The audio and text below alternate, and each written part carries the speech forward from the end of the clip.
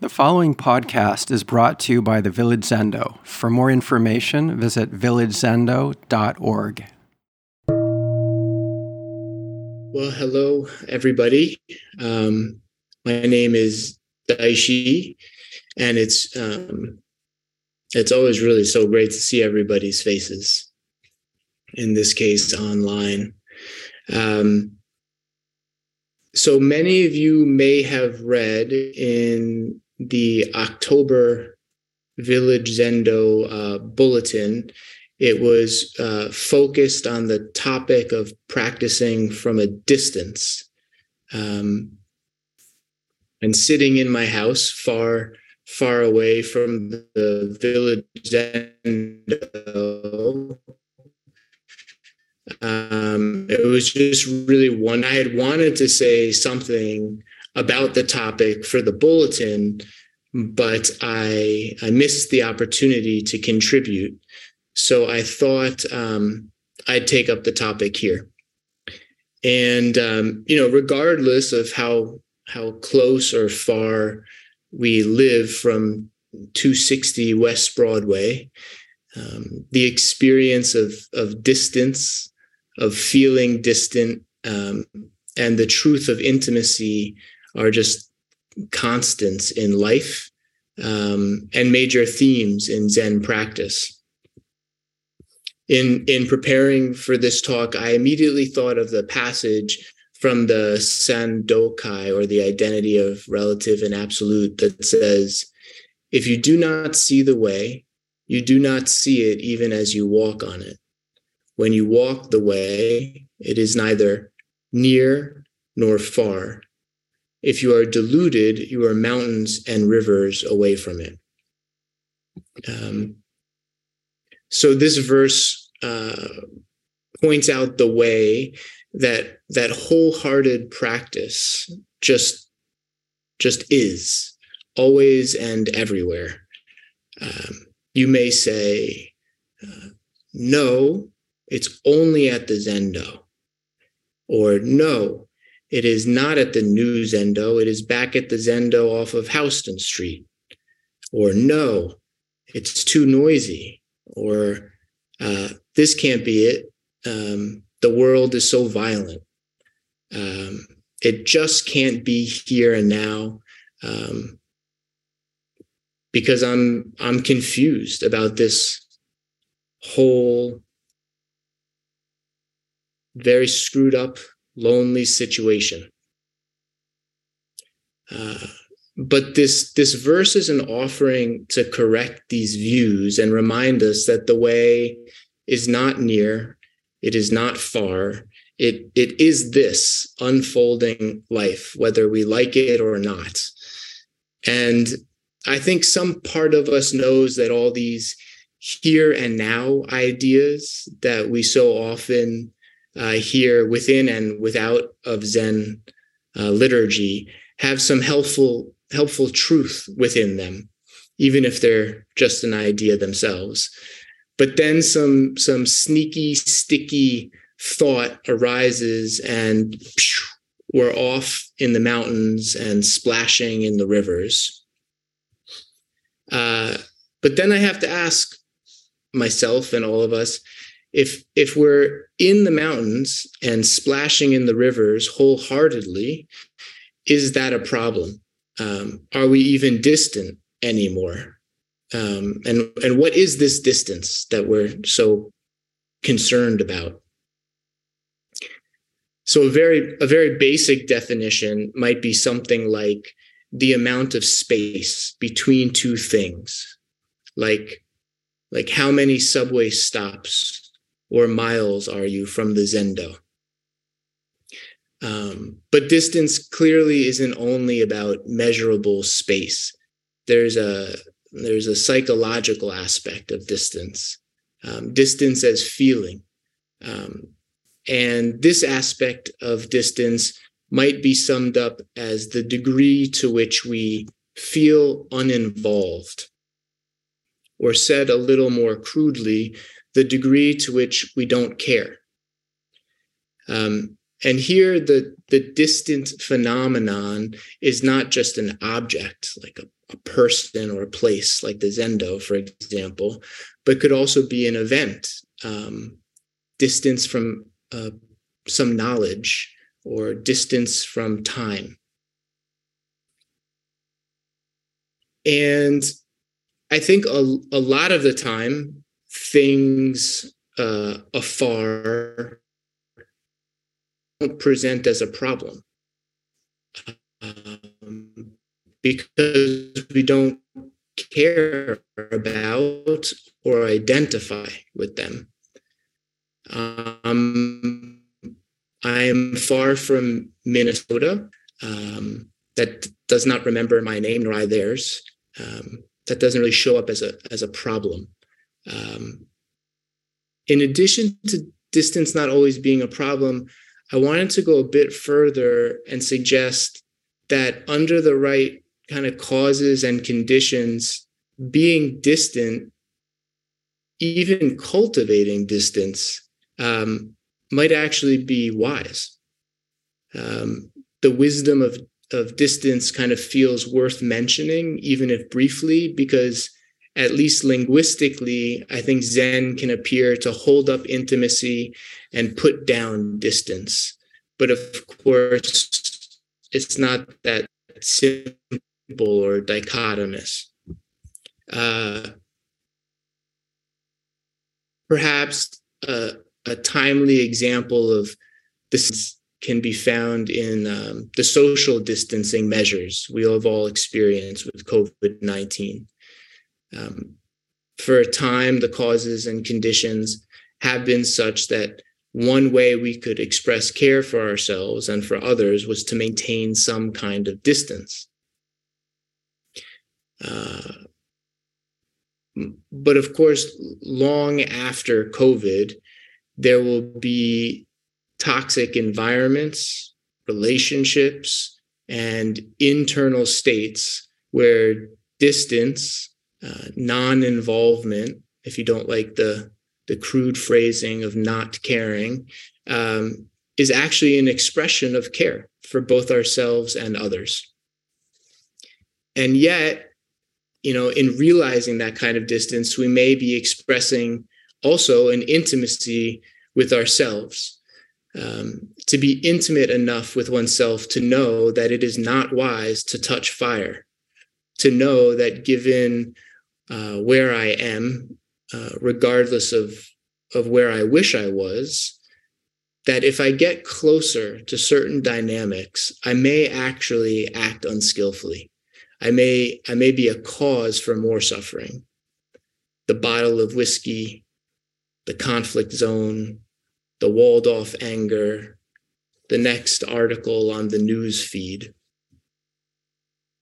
I'm not sure if it's the norm or still a marginal movement, but I'm seeing more and more frontline workers, whether they be healthcare professionals, human rights activists, or other direct service providers, kind of constructively confront and transform a culture that says stepping back is a privilege, it's a luxury, it's an affront to the work that needs to be done, to a culture that recognizes that we are all perfectly susceptible to drowning in troubled waters.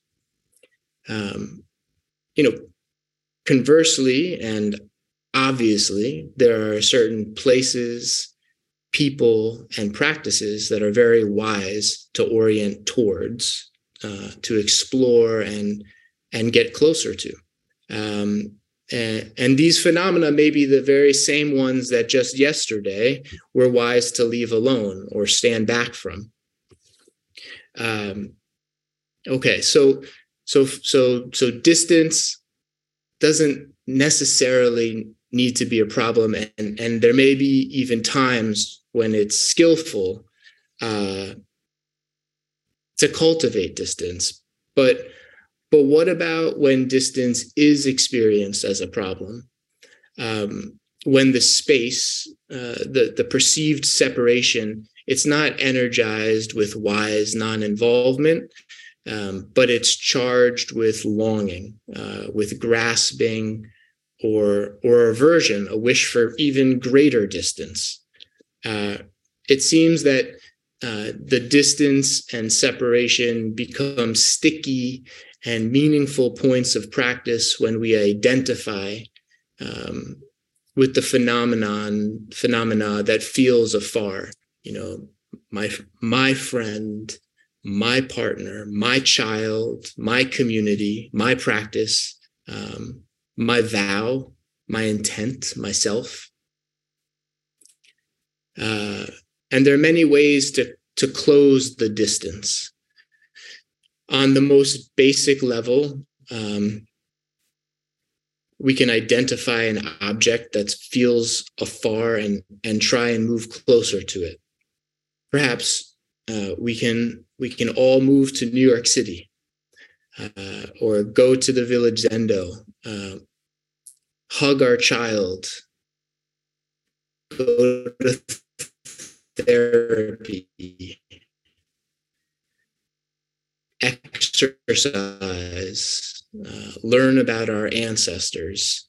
Has gone through this very impressive transformation over the past few years, and now offers, as all of you obviously know because we're here today together, a number of online kind of gates, such as Dharma talks, workshops, interviews, and sessions to address this barrier of distance for those of us who practice from afar.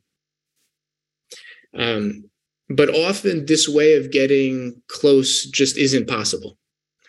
It's hard to move one's home. Loved ones far away or gone can't be seen or hugged. And regardless of the reason, we may not be able to get closer, and a sense of painful distance arises. It can be mundane too, right? Maybe we're sitting at the Zendo, but we are actually wishing we were having that conversation. Or we're having that conversation, but wishing we were at the Zendo. Perhaps we're alone and we're wishing we were together. And then there are those times when we're together and we're certainly wishing we were alone. So this shows up relentlessly, I'd say. And it's been my experience that Zen forms kind of skillfully use distance as a way to realize and rest into what we cannot be separated from. So during sesshin, for example, we all travel away from home to practice intensely together. One could say that during sesshin, not only are we kind of distant from home, but we are distant too from our habitual way of being, sitting longer periods of a zazen, eating together, working together. Tokudo, the ritual for becoming a monastic, is translated as home leaving. And it has been my experience that the koan system itself, not particular koans even, just the koan system itself, can be seen as a vehicle for playing with distance and intimacy. I have felt very far away from many of the cases or koans in our lineage, awkward in my presentation, removed from the cultural context, far from understanding their meaning, and in some cases from caring about the case, the koan. And then with practice and guidance, many of them now have become my own, and I care for them deeply. In addition to this general structure of koan practice, I think the Dharma point of certain koans recognize and focus on this human feature of feeling separated. So one example for me is a famous koan from the Mumonkan, a buffalo passes through a window.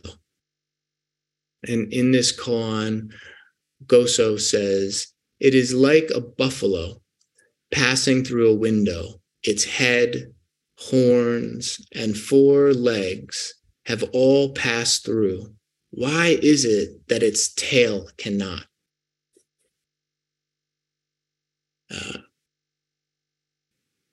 Come on, I made it to the Zendo. I traveled all the way here to sit peacefully, but my knee hurts. Or, I made time to listen to this Dharma talk. I logged on to Zoom, but what is Daishi talking about? Sometimes the tail, this thing, this experience that is left out, that appears to separate us from or be separate from our true nature is easily identifiable and can be put cleanly into words.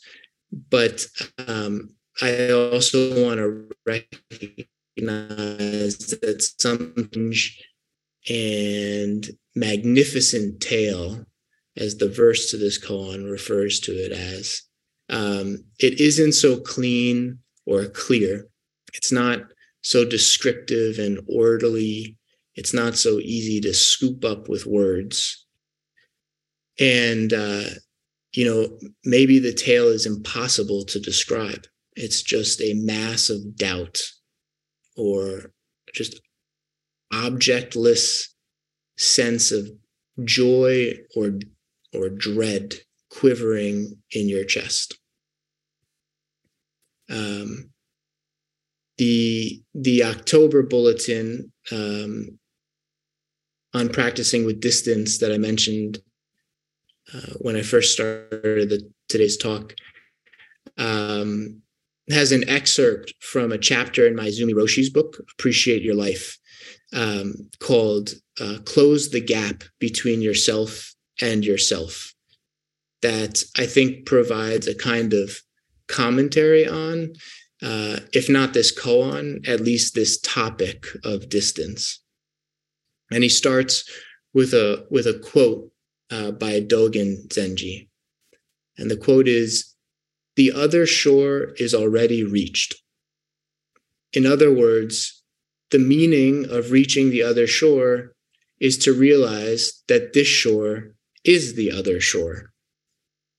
This life is the unsurpassed, realized life. There is no gap.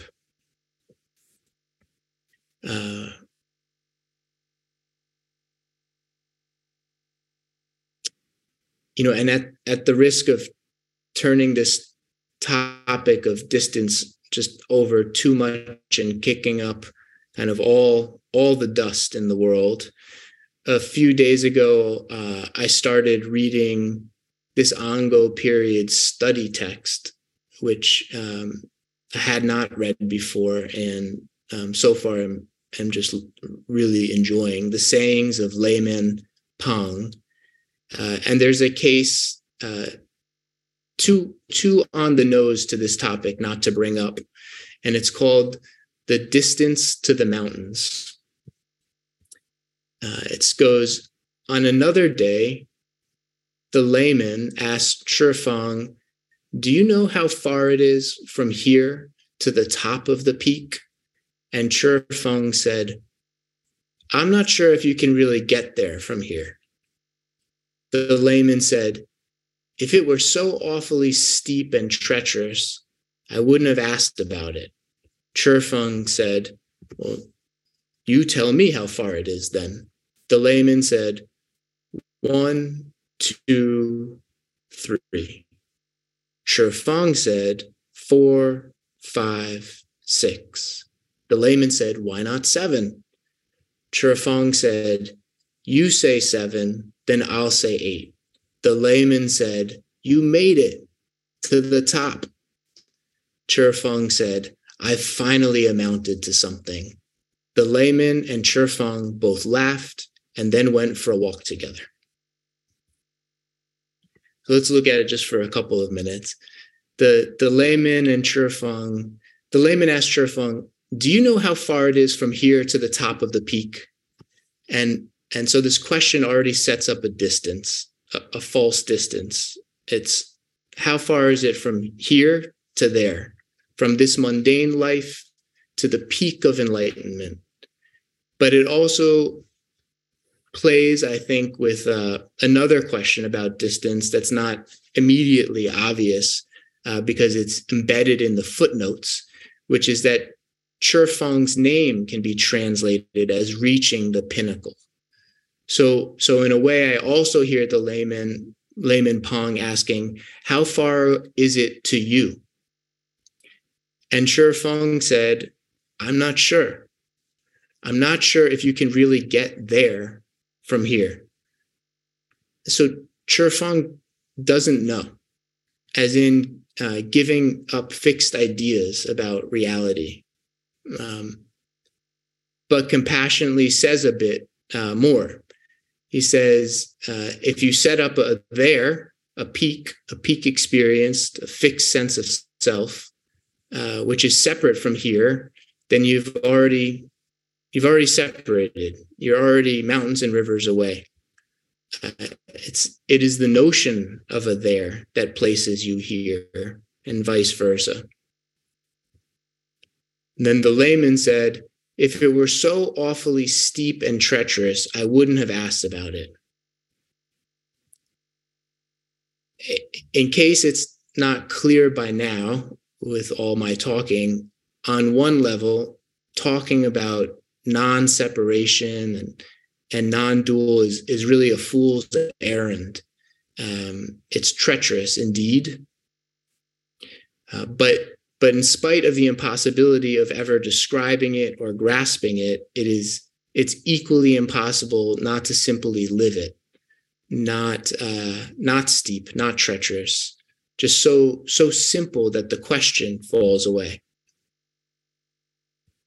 Feng said, "You tell me, how far is it then?"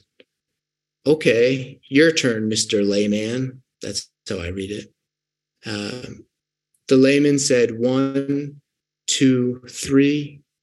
Feng said 4, 5, 6. The layman said, "Why not 7?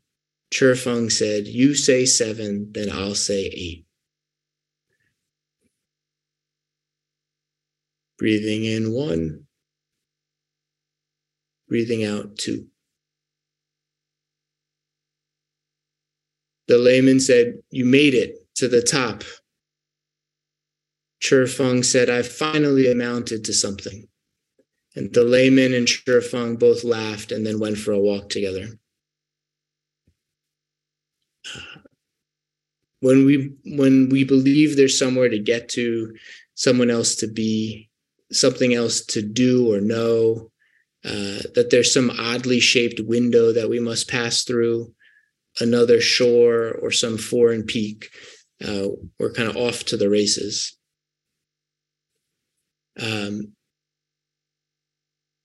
So I wanted to conclude just by saying how nice an ending to a koan, Distance to the Mountain by Layman Pong, was. I'm not sure we see that often, where two friends kind of recognize and bow to one another, laugh, and then take a walk on the path together. 1 step, 2 steps, and 3 steps. Neither near nor far.